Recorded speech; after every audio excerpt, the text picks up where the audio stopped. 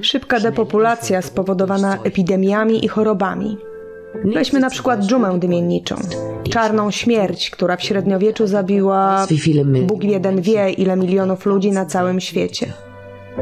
Cóż za wspaniały sposób na zagładę milionów ludzi za jednym zamachem. Nie potrzeba pocisków, nie potrzeba bomb, tylko epidemie. Inną epidemią, która okazała się niezwykle przydatną, była grypa hiszpanka. Podczas I wojny światowej więcej osób zmarło na hiszpankę, aniżeli od kul. Szacuje się, że w latach 1918-1920 zmarło około 50 milionów ludzi. Zarażona była 1/3 światowej populacji. Uważa się, że była to największa pandemia, jaką kiedykolwiek znał świat. Gorsza jeszcze niż średniowieczna dżuma.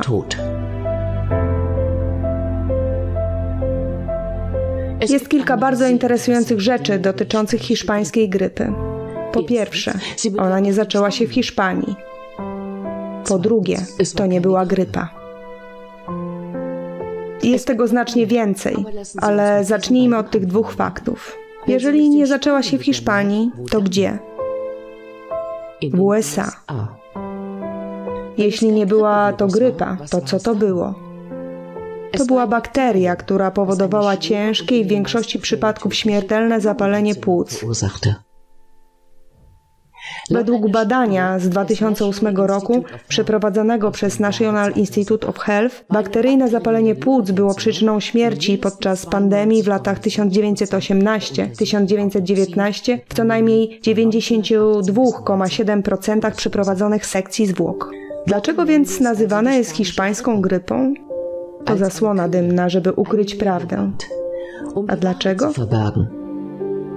Ponieważ prawda jest tak ohydna, że większość ludzi woli usłyszeć wygodne kłamstwo.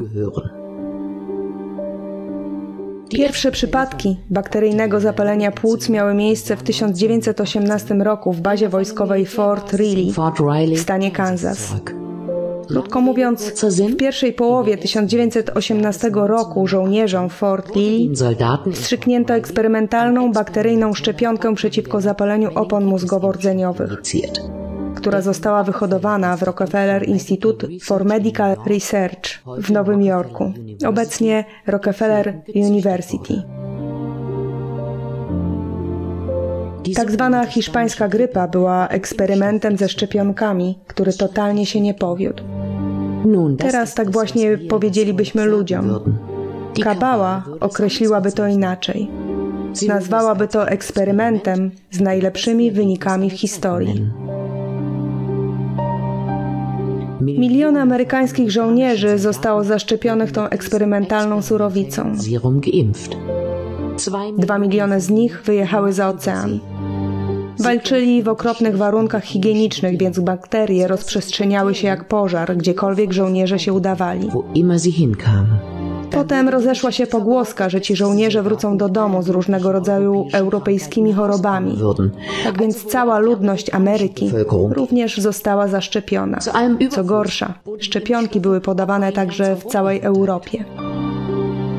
Umierali tylko zaszczepieni. Zdrowi mężczyźni i kobiety umierali w kwiecie wieku.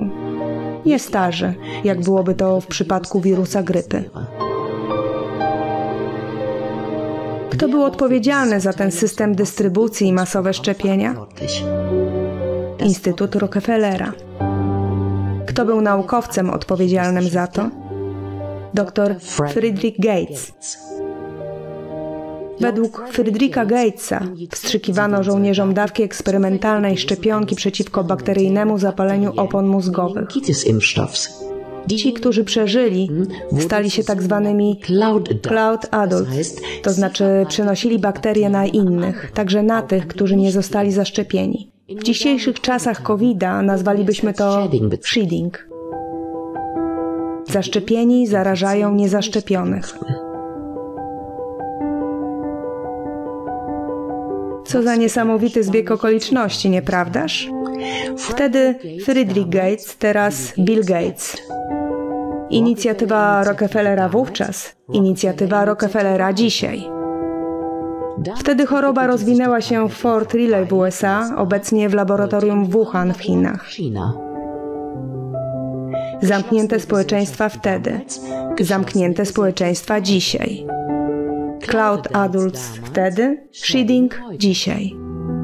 Wszystko dla naszego dobra, dla naszego bezpieczeństwa. Wtedy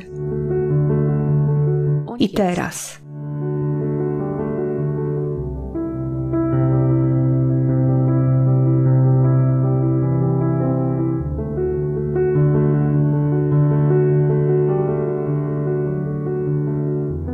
A wydarzenia te dzieli całe stulecie.